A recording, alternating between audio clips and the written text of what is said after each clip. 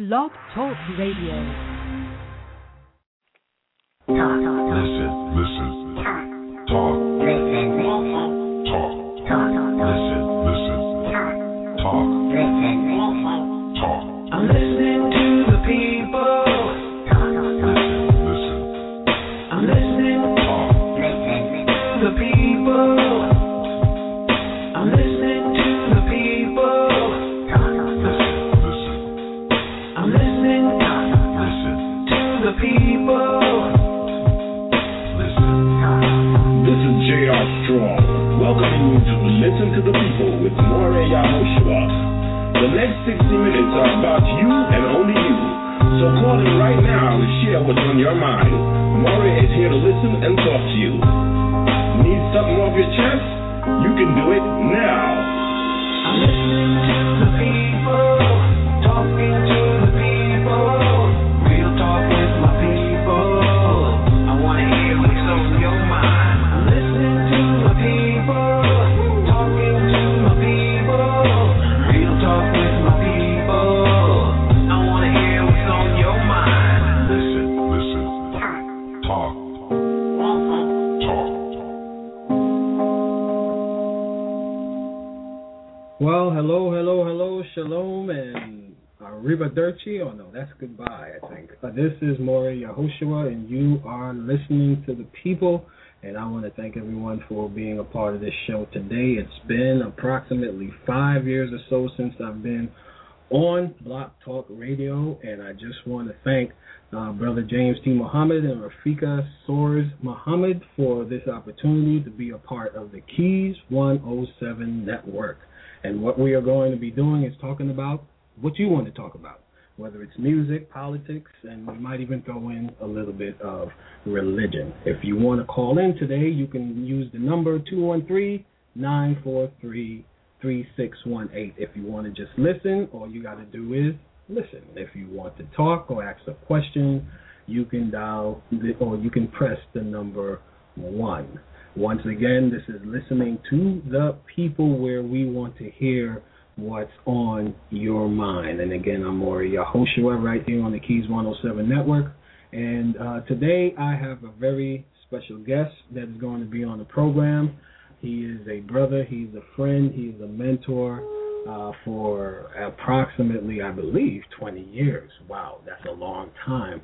And I asked him to be on the show today because I believe he does have a lot of wisdom that he can give to our young producers, our young musicians, and our young artists who are out there in the industry today trying to make, as we would say, a name for themselves. We're going to also talk about his album, Breaking the Rules, which is, I have to say, a fantastic album, and we're going to talk about that and the concept of it, as well as other things. And right now, we're going to start off with one of the songs, and you'll probably hear me say this throughout the program, one of my favorites, because it is one of my favorites. It's one of those songs that you put into your CD player, MP3 player, iPod, or whatever it is that you have, hook it into your car, and when you're driving down the highway, this is what you would play. You may not be on this particular part of the highway, but you got to remember that the name of this song is 91 North. This is Rahni Song, Breaking the Rules, 91 North.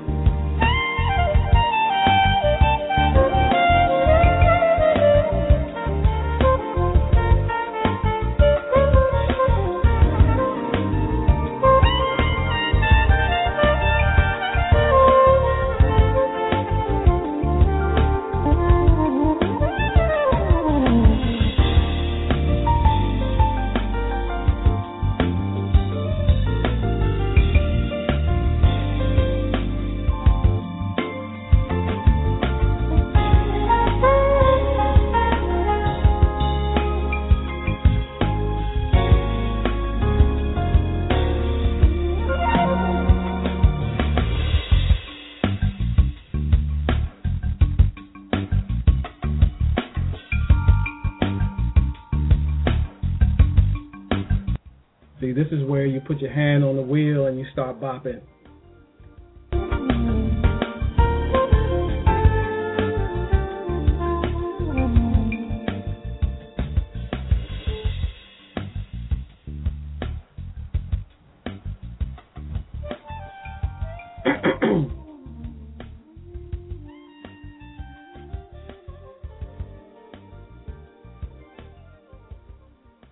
Ladies and gentlemen, that was and is 91 North by, I call him Dr. Rahni Song. I say doctor because he is a doctor of musicology. I will say that. Just to name a few people that he has worked with: Freddie Jackson, Melba Moore, Najee, Alex Bouillon, Alfonso Blackwell, Vanessa Mitchell, Kingdom, John White, and that's off of the top of my head. If I were to read the list, that would take the whole program up.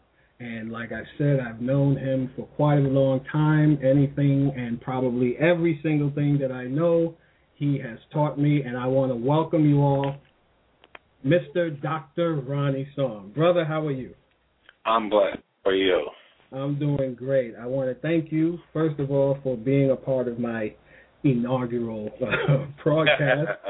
And I really felt that it would be a good thing to have a lot of the young people that are going to be listening to this broadcast, whether now or in the archives or in the chat room, as I see, to get some wisdom from you because of your career and the things that you've seen and the things that you've been involved with. So first, I want to just ask you about the beginnings of Rahni Song. I know I've read and we've talked about even in the past as far as your parents being an influence in your music. Could you just yes. Yeah, well, the house always had music going on, and my mother was the actual physical musician. When I mean that, I meant the piano. She grew up playing violin as a kid, and then she, spent most of the rest of her life playing piano. And so there was a piano in the house. My dad, he was a connoisseur of the top-level performers of that time. I grew up listening to everything from every extreme, opposite ends of the spectrum. My dad was more of a Johnny Mathis, Nat King Cole, Frank Sinatra, Dizzy Gillespie, kind of guy. And then my mom, when she wasn't playing the gospel stuff, she would throw on all of the early Motown stuff, even stuff pre-Motown. There was a lot of, records from the Chess Records era that would be played. And a lot of the, Motown music as well, along with the old, Burt Bacharach, Hal David music with Dionne Warwick. So it was just a constant mixture of music. I was just inundated with quality music growing up, and that really had an influence on me. Every part of my childhood, I can always think of a song that was playing in the background. Right. And when we as we continue to listen to some of your music, those who are really connoisseurs of music can hear that not only did you grasp on or catch an ear from musicians, but you also caught on to vocalizations in terms of artists that you probably listened to. So who were some of the people? Just the vocalization was always one of the main, issue, in dealing with artists, that we listened to during that time. But I also spent a lot of time I don't know if it was just, I can't say I don't know. It had to be a God-given instinct where every record that I listened to, I memorized every string line, every horn line, every guitar lick, every drum roll, every bass lick. It was like I just, absorbed the entire complete sum of of what the production was in my head as a kid. And then when you start listening to, I remember many times, when you're a kid, you got to go to bed early. Right. And they would stick me in the bed, 8 o'clock, I got to go to school the next day. But I wake up at 10 o'clock, and I'm hearing, the Dionne Warwick stuff playing and all of the lush arrangements by Burt Bacharach at the time. And then as I got older, I became more of a Donny Hathaway, Aretha Franklin fanatic. Right. And it's interesting that you mentioned that, because I'm going to want to talk to you about that, because you did, especially on this album, even though you have a lot of in your repertoire that you've done that were covers. And one thing that I've noticed through the years, because, I talk about it all the time, I was following your music before I met you.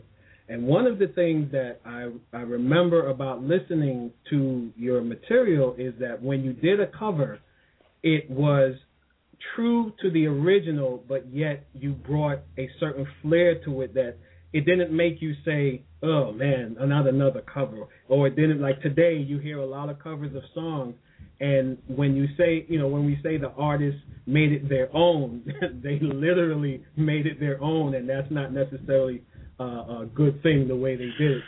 No, it's not. And I'm, of course, we can't name names.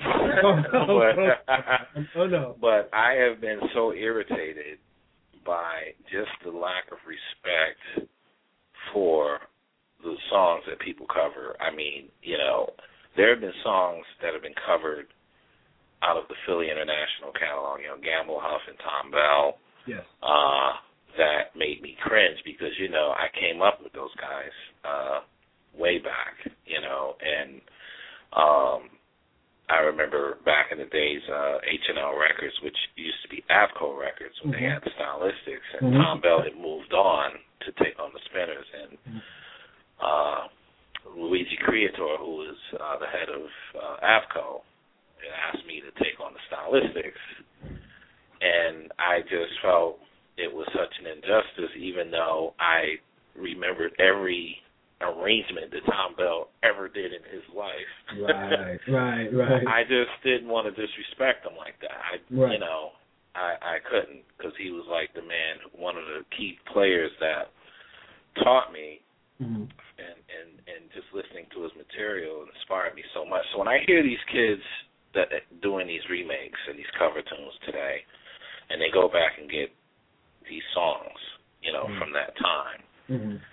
They do an old Aretha song, or they do an old Donny Hathaway song, or a Harold Melvin and the Blue Note song, and I hear how they just totally have no regard for the original, and a lot of that has to do with the way it's recorded as well.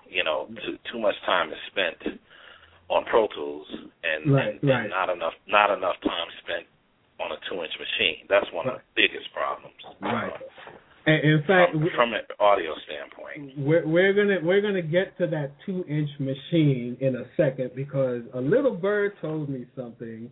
Little Bluebird told you something. Little Bluebird told me something that I actually don't find, strange, and we're gonna get to that. But first, I want to play again one of my favorites. In fact, when you let me hear this just before the album came out, I flipped. So we're gonna hear one of these covers that the doctor here, Rahni Song, did for his album, Breaking the Rules, and we're also going to talk about that title because there's a purpose behind that title. So I want you to hear this. It's called Barry's Medley.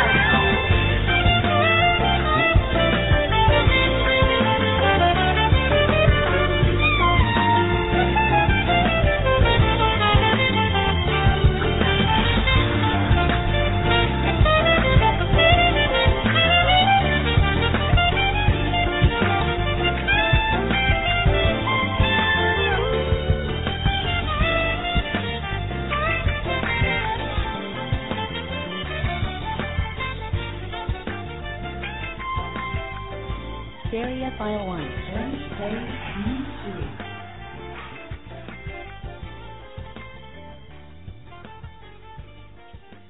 You are listening to the people on the Keys 107. That is Barry's Medley by Dr. Rahni Song. And that's from his Breaking the Rules album. And I just wanna just interject this. Man, I can't stop tapping my feet. I'm still hearing it in my head. You know, some of the brothers and sisters that are out there that are young, I don't think some of them may not understand, you know, what it is to hear an arrangement like that, especially when you've grown up on the music which it's come from. And you mentioned something that has to do with the way it's recorded. And the little bird told me that, and I can say her name, but let me first say I had posted the video, you know, announcing that you would be on the show, and she was saying that she can't wait for the show. She may be in the chat room. She may be one of the callers here, but I mentioned something about 24-track, 2-inch tape, and she told me something that I don't find strange, like I said, and that is that you will not record without a 2-inch 24-track tape. Still, absolutely. Up to this absolutely. day. Now, can you tell me why? I can tell them, but can you tell me why? Well, you know, depending on the budget you have, you know, you got to have a decent budget to do that. And on this particular record, we had to use a lot of simulators, you know, to create that. But we did find a really great program for that to simulate, you know, the analog sound. On my next record, I'm syncing up 2 48-track 2-inch tape machines on the next project that we're planning for that now. Now you're blowing the minds of these young kids right now because they don't understand that 2-inch. What's that? Well, let me explain the difference. The difference between the 2-inch tape and the Pro Tools domain, the 2-inch tape, well, digital sounds clean. It sounds, you know, fantastic, and it'll give you a great snapshot of your idea, of what you're trying to put forth and interpret. 2-inch tape, on the other hand, you don't just hear it, you feel it. Big difference. And I sat in the studio, and the thing about analog tape, the analog domain is where the human ear, I believe it was Rupert Neve, who did a workshop on this, and he's one of the top audio designers in the history of the recording industry. And he did a workshop, I believe, on this subject, how the human ear responds to the analog domain in a natural form. And digital is not the total sum of the way you really should be hearing things. And the best way to use digital is print your tape production to Pro Tools after your record's done, because then you have great editing capability, you have great post-production capability to edit, to arrange your vocals the way you want without, you know, scrubbing your tape back and forth constantly. And so they work together. The digital domain and the analog domain work together, but you got to know how to use them properly. And everybody just gets a Pro Tools, and they just think they have a studio, and it cracks me up. And when I listen to, you know, music on the radio, you can hear the difference. And I was sitting with my youngest son, and I said, that was done on a tape machine. That was not done on a tape machine. And once I pointed it out to him, he actually could hear the difference. I remember sitting in the studio in Arizona about, I was working on the Marion Meadows Body Rhythm album for RCA Records, and we were in a studio that had the 2-inch tape machine and a Mitsubishi tape machine, digital tape machine, and we were running that along with some of the digital stuff. and there were two gentlemen who were working on the Cisco record. You guys remember Cisco? I do.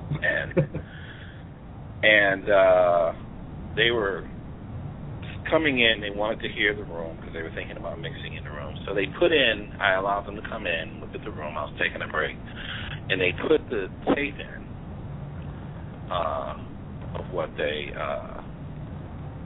did. It was a CD. I think it was a disc. Back then, it was a DAT tape or it was a mini disc, digital disc. And they went up to the console and they began to crank the volume. And it was loud, it was booming, it was, everything that R&B music, I guess, is supposed to be at that time. But they had to crank the volume. So what I did is I said, you young men, mind if I show you something? And what I did is I pulled out the I Am album by Earth, Wind & Fire that was done 20 years prior to that time, engineered by George Massenburg. And I said, I want to show you guys something. I went back over to the console and I put the volume back midway at 12 o'clock. And I said, this is the zero where the volume should be, okay, at all times. I said, now play your CD again.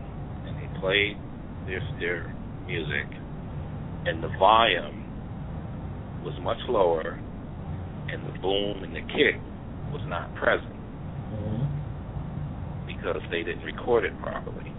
Right. And they recorded it in the digital domain without the proper, push to it. They did not go to tape. And then I said, all right, we're going to leave this volume button right here. We're not going to touch it. I'm going to put this disc in. And I put in the Stone by Earth, Wind & Fire. And the speakers almost jumped out of the wall. And they couldn't believe it. They said, how long ago was this done? I said, about 20 years before this time that we're in now. They couldn't believe it. I said, this is how you make records. Right. Well, see, and go ahead. No, I was just going to say, and that's what's wrong with 80% of the records that are out here today. I heard one artist, which I won't mention their name, he was on a talk show and he was interviewed and he was getting really upset, about people talking about him spending all this money on his record. I spent $600,000 on my record. Well, if the way it sounded, I wouldn't have told anybody that. Right.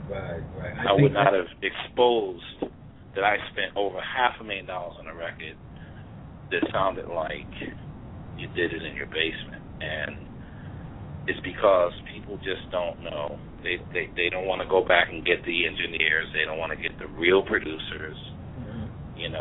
They just get a drum machine, they get samplers, they get samples from records, and they create these real slick ideas, but they don't approach production from a standpoint that production is to be respected in the way it was. It's a science. It's a science. It's like laws of physics, laws that rule in the audio world that will give you the best sound you can get. And if you don't play by those laws and follow those rules, you're going to get a mediocre sounding record. And I think a lot of that is missing today in the many studios that are, either and producers and artists that are spending the type of money that you mentioned. And those who are listening, I'm going to tell you, what he's saying is true, because we're going to talk about this more after this song and a break. We're going to talk about that science and talk about the day I walked into the studio and learned a lot of this stuff. And I'm going to tell you on what my reaction was when this happened. So we'll be back with Rahni Song right after this. This song is called Timeless. And he mentioned an artist by the name of Mario Meadows. And this is Rahni Song, Timeless, with Marion Meadows.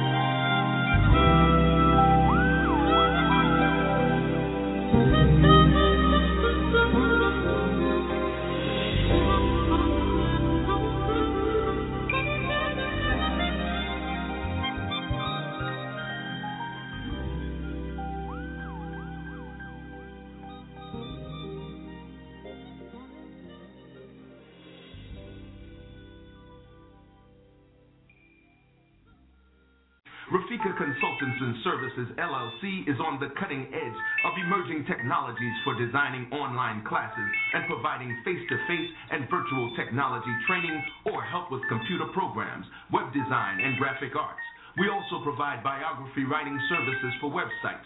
For more information, give us a call at 631-399-0149. That's 631-399-0149. The Fluffs present the alphabet, now found in paperback, sporting a 5-star rating on Amazon.com.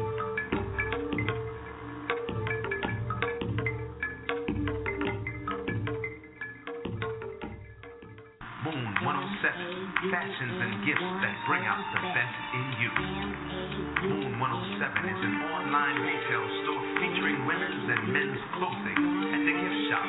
The woman's shop features stylish tunics, suits, and accessories and offers the well-dressed woman an outlet to find the perfect gift for self or for someone else. The men's shop offers classy French cut shirts for the well-dressed man. The gift shop offers organic skin, hair, bath accessories, and inspirational music imported from Africa, India, and Asia, as well as jewelry and accessories. Moon 107, fashions and gifts that bring out the best in you. Don't forget to visit moon107.com. You are listening to The People with Moreh Yahoshua. Transforming your minds while developing your spirit. Right here on the Keys 107 Network at blogtalkradio.com.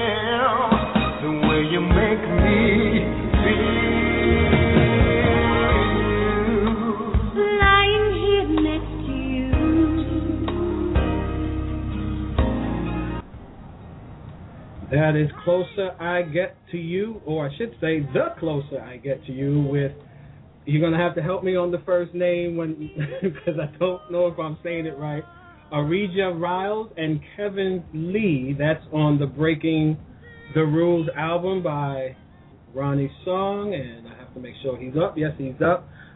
Doctor, there's a question in the chat room, and the question is, why do we not see artists taking their bands in the studio and recording their bands along with their vocals?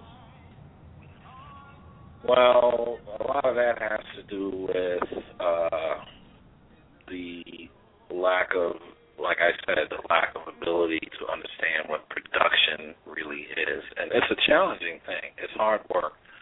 When you have to take a bunch of musicians in the studio, you have to first have a world-class engineer, someone who knows how to record properly, how to do proper microphone application to the drums, how to record the guitars if you're going to plug in it direct, and mic and amplifier, to record the bass player, to record the percussion. If you got a horn section, you got to know what mics to use, and it's a lot involved even before you start recording. You know, you have to really do a lot of pre-production and real the serious decision making. So a lot of people don't want to put that kind of in, you know, and you find that more in, I hate in the R&B world. Everybody is kind of forsaken the live band in a way.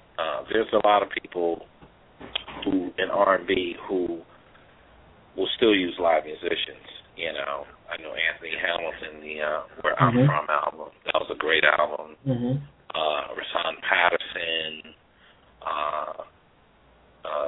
India RE, a lot of them will still use, you know, real people, real musicians and things like that. But in the pop rock side of things, you know, they're still doing it the right way. You know, they're taking their bands in, they're getting great engineers, they're getting good studios. But then, you know, we run into the budgetary issue. A lot of bands also don't take their guys don't take their whole bands in the studio because the budget.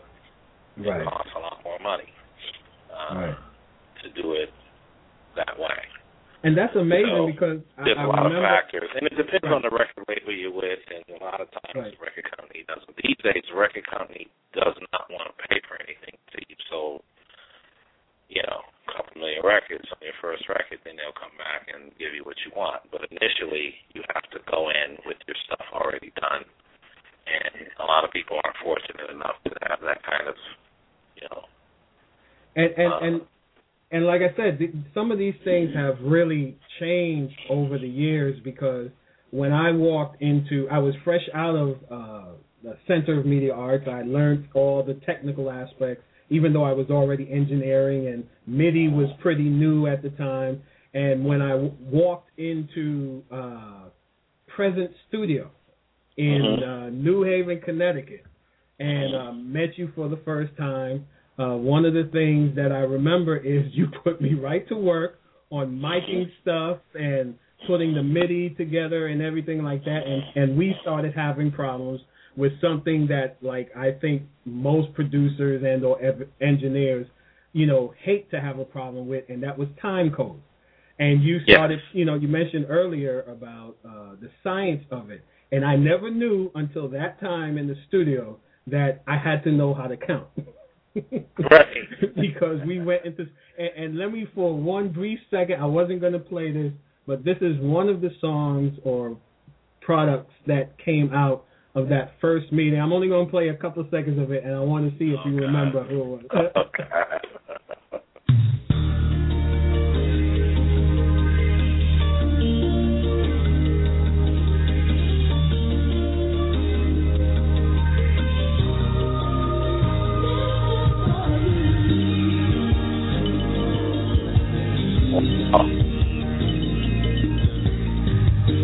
All right, that's it. Wow. Oh my God. That is, that's a blast. That is, I have a few of them from, you know, that session. Let me tell you, people, if you don't love music and engineering or whatever it is that you're in, you will never understand how I feel about music or how Dr. here feels about music, because I met him on whatever day it was back in 19, if it wasn't 89, it was 90. I walked in the studio because a mutual friend of ours and someone who's worked with him closely, Leroy Hampton, said that they needed a drummer and someone to join their team. I flew out from Bermuda. I was in Bermuda at the time. I flew out from Bermuda, went into the studio just to meet him. And I think I stayed for 2 weeks. We were just working on a ton. You got bit by the bug. I really got bit by the bug. I stayed there for about 2 weeks. But the point is that I learned all the stuff that I learned in school, all the stuff that I was just doing based on my ear. When I actually applied it, I started to see how important those things are. And like I said, that's one of the things that these the younger ones today, they don't really recognize. And this comes from your experience. I mean, you can go from boots. And the thing about that is, I was just thinking while you were talking, because we put so much work into that stuff, and a lot of the stuff that the kids are listening to today were just things that were done back then.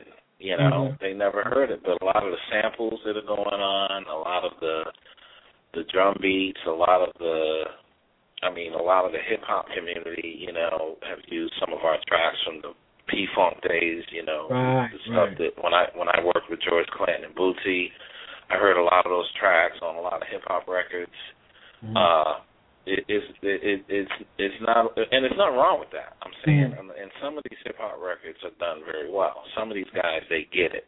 You know, even when they do this stuff, they're spending time doing the stuff right. I don't care what you do. I don't care if it's hip hop. I don't care if it's bubblegum. I don't care if it's club.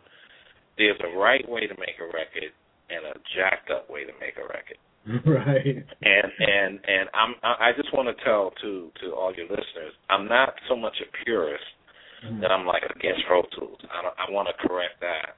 Right. I'm not against it. If you can't afford a 2-inch machine, a lot of studios and engineers are using a lot of outboard gear that's solid analog based outboard gear, like the Avalon, a lot of Rupert Neves preamps, a lot of the old Lexicon reverbs, a lot of those compressors, you know, that we use.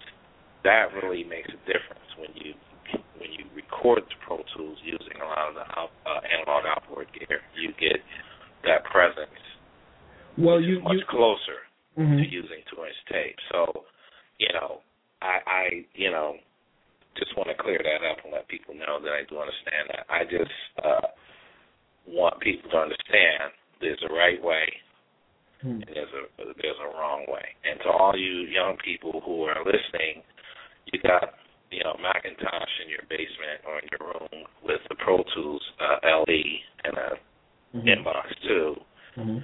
You're cheating yourself as far as telling people you did a final record. It's a great source to put your ideas down, but, you know, you won't know the difference unless you play something that was done the right way. And I encourage all of you to go and get these recordings that were recorded properly, and maybe we can, at some point, we can put a list up or something of projects that a lot of young people can go by and listen to. Well, something to compare to. One thing that I from that time that I've done, and I was just telling a young brother the other day, is just what you said. I will put in a CD of somebody, you know, of a good engineer, a project that they did, and before I start mixing and during I start mixing, I'll go back and forth at times.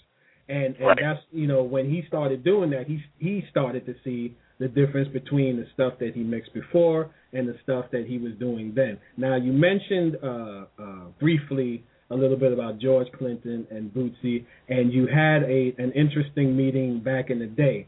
But I want to talk about, before we mention that, I want to talk about the album itself and the title of the album and Breaking the Rules. What is that all about? Well, Breaking the Rules is basically doing something that is not the norm in the record business. They either want you to do a straight club record, or they want you to do if you're a hip hop artist, you got to do a hip hop record. If you're a jazz artist, they want you to do a jazz record. If you're a funk artist, they want you to just do a funk record. And my thing is, on this particular project, we were limited with resources to expand the way we're doing now on the second record. It's just going to be another journey. But I wanted to take what we had to create a good listening experience where anyone from any genre or background can listen to the record and hear something on that record that they like. Mm-hmm. Whether it's smooth jazz, which we have Marion playing, we have young Julian Davis on harmonica on Timeless, which gave you that, kind of Quincy-esque kind of thing, reminiscent of the Dude album. We went from that to the big thing with Barry with the orchestra, and then we did Should I Let Go with Chantel Hampton. That's more of an R&B pop kind of thing. Then my nephew Corey, we featured featured him on Worth the Fall, which was more current R&B, male ballad. You see what I'm saying? Right. Then we did the inspirational kind of country thing, pop thing with Naomi singing Decisions. Yep. You know, and that kind of song, even Michael Jackson could have sung that song. Right. You know. Right. Then we went to the funk. You know, I took him back to, you know, with Funkalicious, I took him back to the days when I worked with George Clinton and Bootsy Collins. Right. And also the group Xavier, you know, because that's when I first met Bootsy and George, when I was working on the Xavier album. So we just kind of mixed it up and did it the way we wanted to do it. And that is breaking the rules, because in this industry, you know, they want to put you in one little, you know. Right. They always want to label you. You know what I mean? Right. And the thing is, I refuse to be labeled. I'm not going to be labeled. And the next record is going to really upset some people, because I'm going to be all over the place on the next record. And what's interesting is when I went, you know, through the internet to find, you know, certain things that reviews and everything about the album, I saw certain sites which described the album as pop. I saw certain sites which described it as R&B. I saw others that described it as pop, R&B, and funk. And let me just share with the audience this song and why some people considered it to be funk and why some people considered it to be breaking the rules. They say that the dog that takes his tail ain't busy. But I'm saying that the cat that tries to stop the dog gets busy. Busy.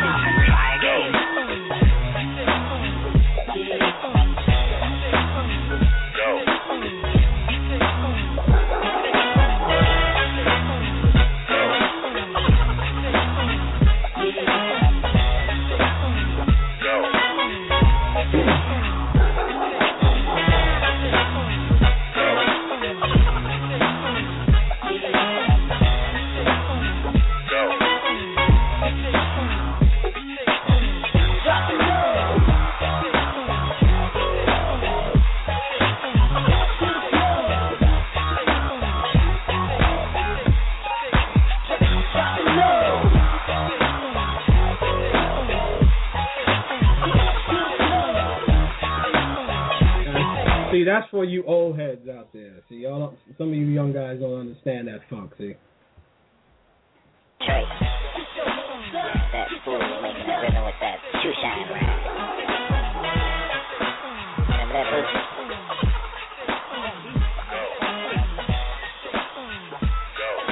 And that soul food restaurant called. You are listening to the Keys 107 and listening to the people. I'm Moreh Yahoshua, and my guest is the Doctor of Musicology, Mr. Rahni Song, and we're listening to cuts off of his album, Breaking the Rules, and that was Funkalicious Baby. And that's that P-Funk, Bootsy Collins, whatever you want to call it. That's the kind of song that you put on at a party and you make up an electric slide kind of dance. You know, so we got a question in the room. And the question is, what do you think it takes... Wait, where'd it go? What do you think it takes to be a great producer? Well, the first thing is you have to really be a fan. I'm talking a addict for music. You have to love it. You have to cherish it, and it has to be like a part of your entire being. And from that, you have to be able to understand every aspect of music, because you said a great producer. A great producer versus a producer. A great producer can produce Wu-Tang Clan one day and Barbra Streisand the next day. Wow. A great producer can produce Kanye West one day and score Lord of the Rings film the next day. You understand what I'm saying? Or if he can't score it, he knows how to put the elements together. He knows how to put the musicians together. You have to have an ear for... it's like directing a movie. A great producer knows what guitar player should play on the song, what guitar player should not play on the song, and why. What is the best bass player for this song? What's the best horn section for this song? He has to be able to have an ear for the music, understand music, and has to be able to play something. Whether he's a drummer, guitar, and I'm not saying you have to be a virtuoso on an instrument, but you have to play some kind of musical instrument. You gotta understand music in itself, and it's greatly a part or to do with your ear and how you hear, which is very important. But you have to understand music, and you have to be able to move from one place to the other genre-wise. Now, that's what a great producer is a constant student of the world and universe of music, constantly learning, constantly absorbing, constantly mastering his craft. Okay? Now, a great producer can produce a record, and you won't really know all the time if he was the one that produced the record. How many times have you heard a record on the radio and said, "Oh, I know who produced that," and you name the producer? Because everything he does, from one album to this artist to the next artist to the next artist, sounds exactly the same. It sounds like there's one set of producers that produced this one artist. The artist blew up. They produced another artist. They produced 3 other artists. And all those artists sounded like they got the leftover songs from the first artist. I have one in my head right now. You understand what I'm saying? So I always said, that's why I love Quincy Jones. I love Maurice White. I love these are great producers. I loved Norman Whitfield. I love, rest in peace. I love Frank Wilson, may he rest in peace. These are guys and arrangers like Gene Page, who was really responsible for the whole Barry White sound as far as string arrangement. If you want to be a great producer, study the great producers. You got to study these guys, and you got to be a student of that. Because anybody can, I gotta say this. This is something I've been dying to say, and I hope young folks are listening. I can't. If I had $1 for every time I walked up to a young quote unquote producer, and I said, "Oh, you're a producer," and they said, "Yeah, I make beats." I make beats. So I'm a producer because I make beats.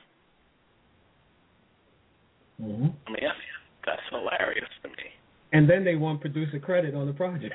And then, because you make beats, you're a producer. No, you're not. Because you make beats is a part of the production structure. Right. You see, it's a part of the production block building. And it's not the total sum of what taking charge of an entire project really is. Right. You understand what I'm saying?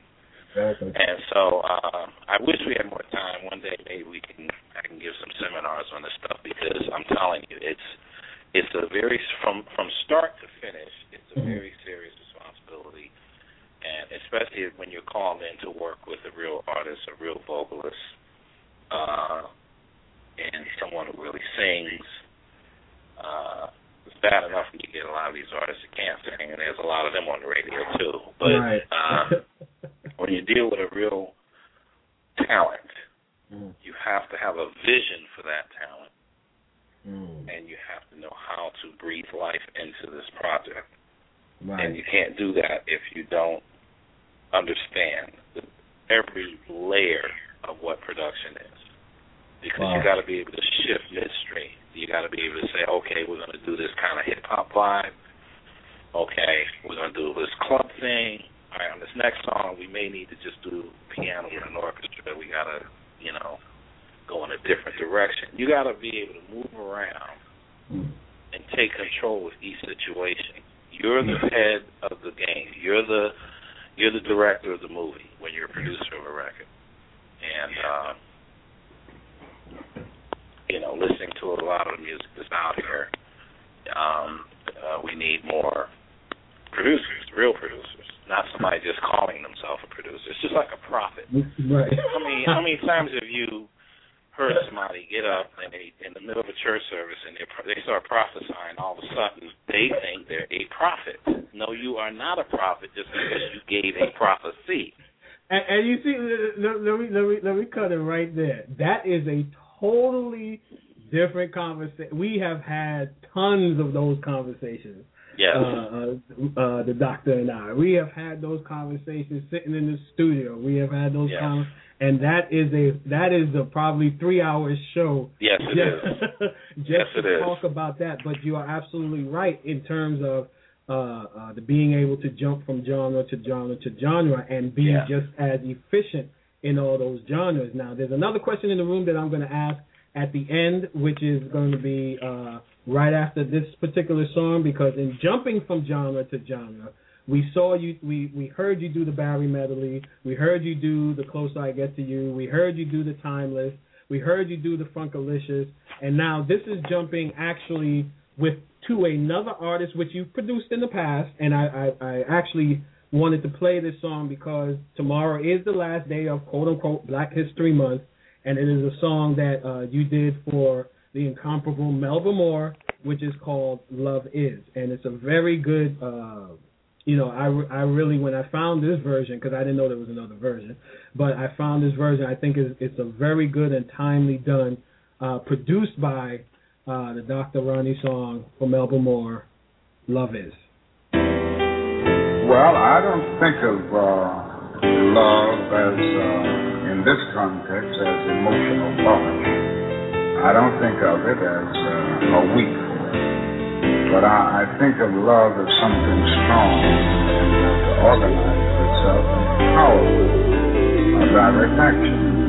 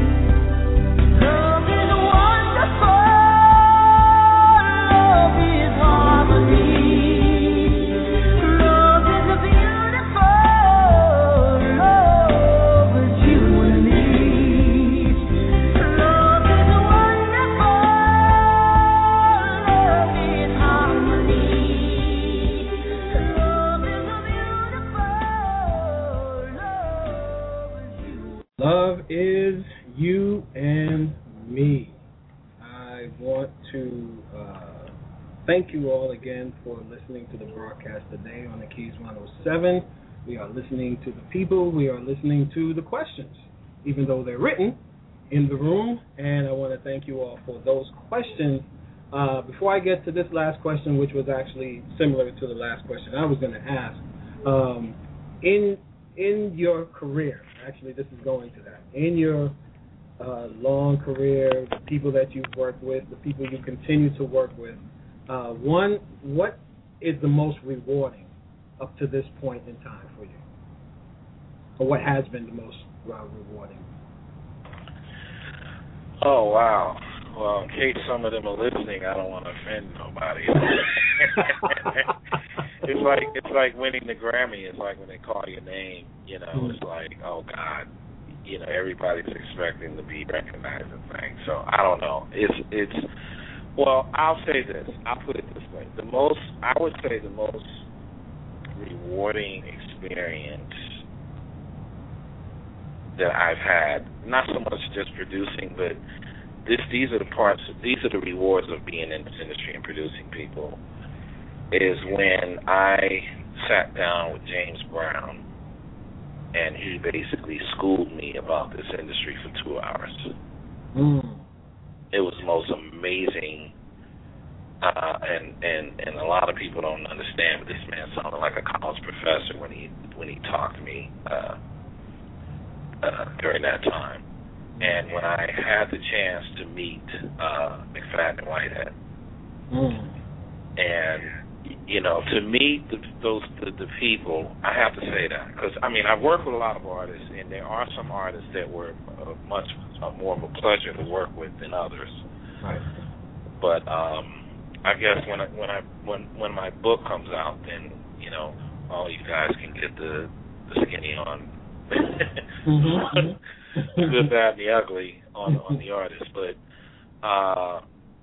meeting the people that I grew up thinking about, listening to, wishing I could meet. When I first met Melba, when I first met Gene McFadden, when I first, walked in the studio and George Clinton was in there waiting for me to come in. When I first met Bootsy. You know what I mean? And one of the big highlights, let me say this real quick, is when I had a chance to work with David Ruffin and Eddie Kendrick. Man, you have no idea. And a lot of the young people would really appreciate that, but oh my goodness, you know, that was amazing to me. You know, because a kid from Hartford, Connecticut, you know, I never thought I'd be sitting in there telling Eddie Kendrick what to say. You know what I mean? Right. Like, are you kidding me? You know what I'm saying? Well, when I was with Quincy, when we did the Dude tour with Quincy, that was just, oh my God, that was just unbelievable. Right. But yeah, I can go on and on. Just buy the book when it comes out. Right. There's a call. I want to see if this caller has a question. It's 347-287. Do you have a question for Mr. Rahni Song? Hey, how you doing, Moreh? Shasta, shalom to you. Hello? Yes. Okay, I'm just calling in and saying, you know, the blessed show that you're giving out. Very, you know, wide for everybody out here listening to you. I'm very happy for your show to hear it. I'm just calling for the blessings to you, brother. Oh, thank you, man. All right, thank you very much. I really appreciate that. You don't know what a joy this show is for me. You really don't know. Just like people don't understand, you know, how it is when Ronnie talks about being schooled by James Brown. My best time is being schooled by him. See, and so it always goes one person to the other person to the other person, and that's what it's really all about. That's why I knew that I had to have you on the program to be able to talk to the people and talk to the young generation that is coming up and give them at least some direction that have them to then start looking at albums again and start looking at who's producing and who's doing this. And because that is the art that, I mean, I used to kill people with, hey, who's on the album? Who's playing that? You know, who's that? Oh, I never heard of him. Oh, that's so-and-so who did this. And I think that some of the information that you've given, you know, will help somebody. And I'm sure I'm going to get the emails. I already see emails popping up. And can I just interject real quick before you leave the air? I just want to say to all you young folks out there, if you got record deals or you got projects, don't be afraid to pick up the phone and get in touch with older producers, more seasoned producers to work on your stuff. We have this thing that you've been hoodwinked and bamboozled into thinking, oh, well, if we get one of the old school kind of producer guys, their music's going to be dated. I got two words for you. I got two words for all of you listening: Quincy Jones and Michael Jackson. When Quincy started producing Michael, he was old enough to be Michael's father. But Michael Jackson was smart. He said, I want to get somebody to produce me that knows what they're doing and not just give me hit records, but create history. Right. And look what happened. If Michael had went for the flavor of the month in the production circles in the industry at that time, Michael would not have been successful. Michael went and got a veteran who knew what he was doing, and the rest is history. There has not been no one to outsell him yet in that market. Right, and that's very true. And like I said, the art of doing that is so gone and not even a part of the mindset of those that are out there trying to, be that great producer.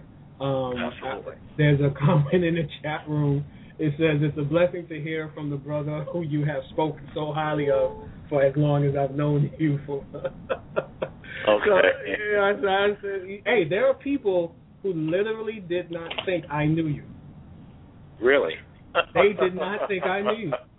Surprise! I said, are you serious? But I want to talk real quick about your company, the things that are involved that you can divulge right now, and as well as the Breaking the Rules album is pretty much everywhere. You can get it on iTunes. You can get it on CD Baby, I believe. You can get it everywhere. Just Google it. Trust me. You can get it anywhere. And I want you guys to get this album because I believe that it is something that you guys really need to listen to have a starting point in the stuff that you do, as well as looking at the stuff that my friend here has done over the last 30, 40 years. Because it is a testament to what it is to be not only a great producer, but to be a great songwriter, to be a great engineer, and everything that encompasses a good, long-lasting project. And so I want to talk about real quick Kingdom and the things that you are going to get involved with your company. Okay, well, Kingdom, we are considering right now the restructuring of a whole new concept for Kingdom with young people that are from different backgrounds, and Brother Leroy Hampton and I talked about that and how to get people from different ethnic backgrounds to be a part of this, project to turn it more into a global situation, you know what I mean, and have the music very cutting edge, and we're, in the process of writing out the scope of that right now, and that should be coming to the world in the very near future. As far as our company, YBK, we have a very serious infrastructure that we're building to put out product that's going to hold its own and create careers that will last 10 to 15 years into the future. And we're also involved with film, and we're going to be doing a lot of film and television as well. Well, that's the generality of it. You know, a lot of stuff I can't divulge, but that's the generality of it. And that is something that we all are going to look forward to, and I hope every time something breaks that you will let me know, have you back on the show, because this was a great clinic that I think the listeners have been able to have, a lot of wisdom that was given to them so that they can go back to the drawing board. And I think I even posted that. I posted that on Facebook. I said, if you think you know what it is to be a producer, listen to this show, because then you will definitely go back to the drawing board and restructure how you do things, because it takes time, it takes energy, it takes really having a love for it and not just trying to do things quickly. So, my brother, you have to be able to computer. Right. And I want you to just say in the next 5 minutes or 2 minutes or minute and a half, whatever, you can just say something to the people out there as far as, their careers and just some advice on what they need to do from this day forward to make their careers to grow in the music business. Well, the key thing in the music industry, the first thing is never hold a grudge. And just like Ben Affleck said the other night when he was accepting his producer award for Argo, never hold grudges, because it's just not worth it. Never burn bridges. And because this industry is a relationship-driven industry, it makes a lot of money, but it's relationship-driven. It's not money-driven. It's relationship-driven. If you tick off the wrong person, you make the wrong person mad, your career can be over.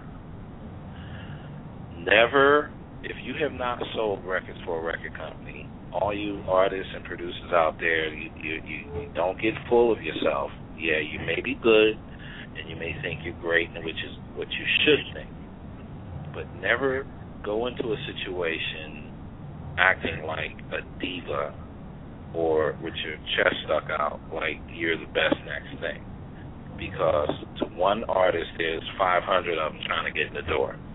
It's all about relationships. It's about being reasonable and understanding that it is a business. And you have to prove yourself, and you have to show yourself easy to work with and a reasonable person. And you have to work hard and know your craft. Know your craft. Study it. Know it. If you're an artist, learn everything that it takes to make an album, what goes into it. If you're a producer, know everything. Know how to communicate with your engineer intelligently. Know how to communicate with your arrangers, with your musicians intelligently. And you'll make it. It's all about knowledge and hard work and keeping the right attitude. And above all, keep God first. Because if you have him, you'll have the wisdom and the insight not to make the stupid mistakes so many people make. There you have it. I can't end it any better than that. I want to thank my brother, Rahni Song, for being on this show. And remember, Breaking the Rules is available everywhere. You need to get this album. I don't just say that about albums. I'm not just saying that. You need to get this album because it's a teaching tool. And, he's coming out with another teaching tool that you really need to get and be aware of what's going on and what's going to keep you long in this business called music. Thank you again, my brother. Of course, I will be in touch. Thank you for having me. In a minute. Thank you very much. And that's it for the show today. I want to thank you. I want to thank Brother James T. Muhammad. I want to thank Sister Rafika Muhammad. I want to thank my brother from another mother, J.R. Strong, for coming to me and talking to me about doing this show. I feel rejuvenated after 5 years of doing a show, and we're going to bring you some very good programming, talking to different people about different aspects of life, and giving you those keys that you need, in life to be a success. And I want to thank the audience, those in the chat rooms, for all of your questions. That was, I really appreciate it. And I appreciate, again, the doctor for giving us the information that he's given us. Now, if you have a smartphone and you want to be able to get the programs that are on the Keys 107 network, you need to download the Blog Talk application. You get it on your smartphone, so wherever you are, you will definitely be able to hear the programs on the Keys 107. Visit us at the Keys107network.com, and you can get all the shows. You can listen to all the shows or see all the shows that we have on here. Give us some suggestions if you have. Suggestions at the Keys107network.com. That's suggestions at the Keys107network.com. You can always subscribe to us here, and we will definitely give you the information or have the information needed for you to know what's happening here at the Keys. You can also contact us or follow us at twitter.com, the Keys107, twitter.com, the Keys107. And once again, you can visit us at the Keys107network.com. There is something there for everyone to listen to. So that's the show today. We're going to leave you with maybe one or two songs from the album Breaking the Rules by Rahni Song. And this song is Decisions with Naomi Emanuel. Breaking the Rules is the album.